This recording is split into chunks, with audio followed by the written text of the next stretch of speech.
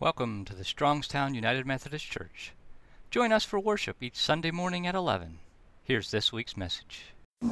So our scripture reading from the Old Testament is from the book of Jeremiah. We're still in Jeremiah, the crying prophet as we know him. And so we are in chapter 8, verses 18 through, it's actually 18 through 9:1. There's a misprint there, 9:2. It says through 9:1. Chapter 8, 18 through 9:1. Oh, my comforter, in sorrow my heart is faint within me. Listen to the cry of my people from a land far away. Is the Lord not in Zion? Is her king no longer here? Why have they provoked me to anger with their images, with their worthless foreign idols? The harvest is past, the summer has ended, and we are not saved. Since my people are crushed, I am crushed. I mourn, and horror grips me. Is there no balm in Gilead? Is there no physician there?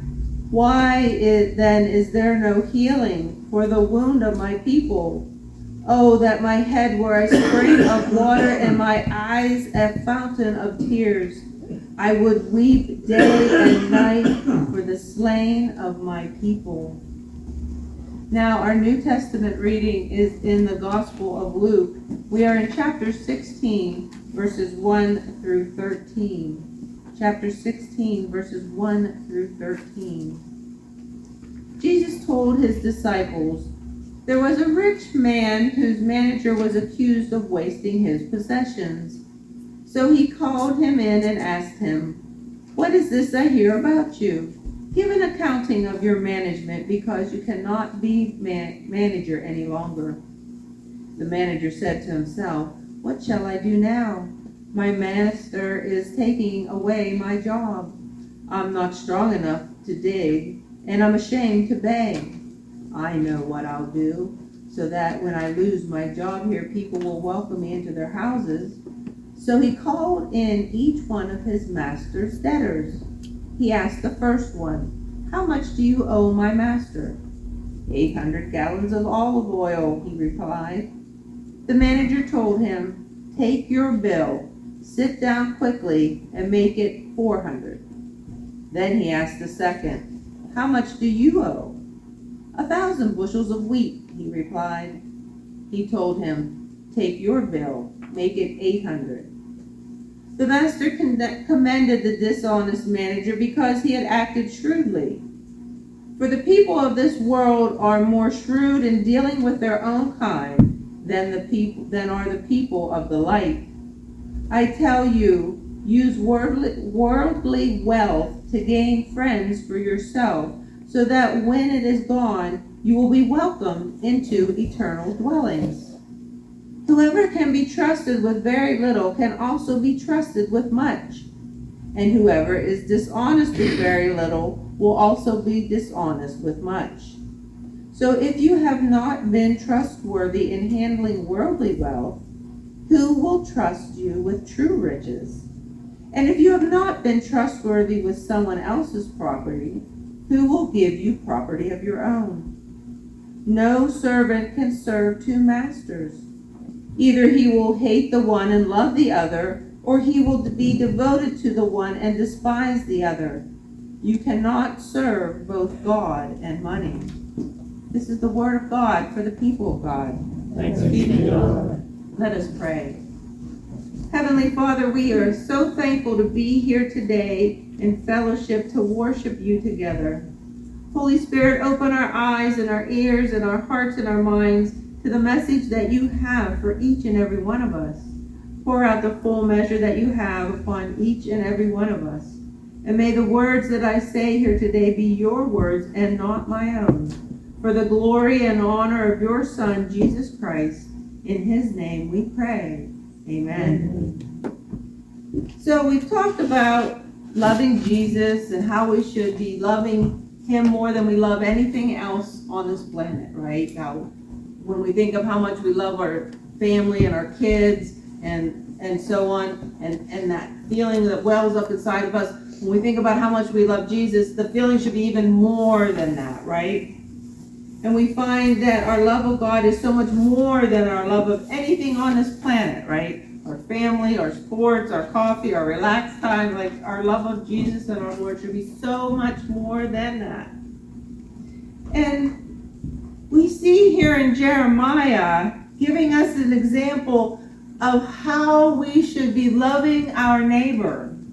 Like, we know that intellectually the command of love your neighbor as yourself sounds great, right? Like, intellectually, like, yeah, that sounds really good. Like, that's a good thing we should be doing. Like, love God, love your neighbor. Yep, got that.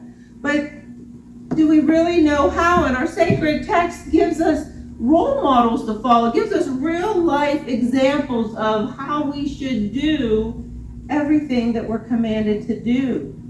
And Jeremiah shows us what it looks like. My grief is beyond healing. My heart is broken.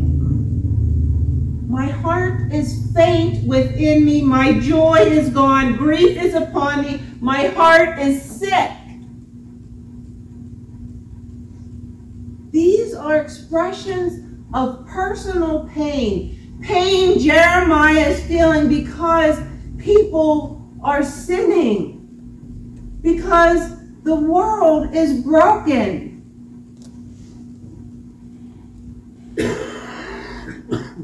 Have you ever asked God to break your heart for the world He loves? Have you ever asked God to break your heart for the world He loves? This world here, our Savior loves. You know, last week we talked about Him seeking the one. Who's your one? This world He loves.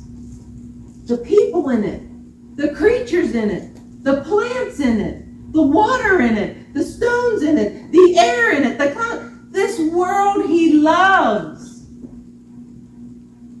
And have you ever asked Him to break your heart for the world He loves? We've all had broken hearts, and it feels awful, doesn't it? That feeling of I can't eat, I can't sleep, that sucking, awful feeling inside of you. But when the Lord breaks your heart for His world, it comes with passion, it comes with drive, it comes with energy. Like Jeremiah, it comes with fire. It comes with purpose. It comes with asking, lead me. Lead me where you want me to go. Show me what you want me to do. So when we ask the Lord to break our heart for the world He loves, we ask Him to show us where He wants us to shine the love of Christ into this world. And Jesus tells us, use the blessings that God has given you to bring people into His kingdom. Use your worldly wealth to bring people into His kingdom. Right? And as the scripture says, and when they die before you, then they're going to be in heaven greeting you into the kingdom of heaven, right?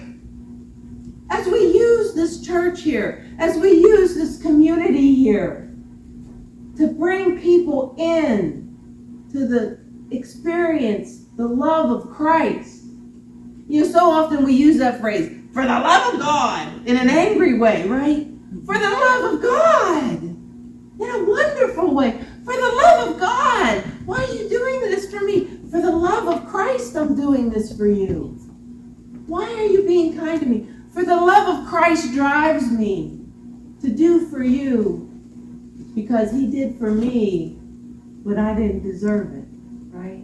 Christ died for me and I didn't deserve it. And I will give to you without thought of whether you deserve it, right?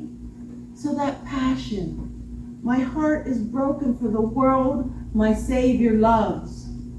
this broken world out there that my Savior loves. I ask him to show me how to love it, how to love people, how to love his creation. Break my heart, dear Jesus, for the people that you love, because I can't do it. I need my Savior to do it for me. And then I need him, the Holy Spirit, to show me how to love what he loves in the way that I can, with the blessings that he's given me and the gifts and talents that I was woven together with. Amen. I now invite you to sing our closing hymn, number 170.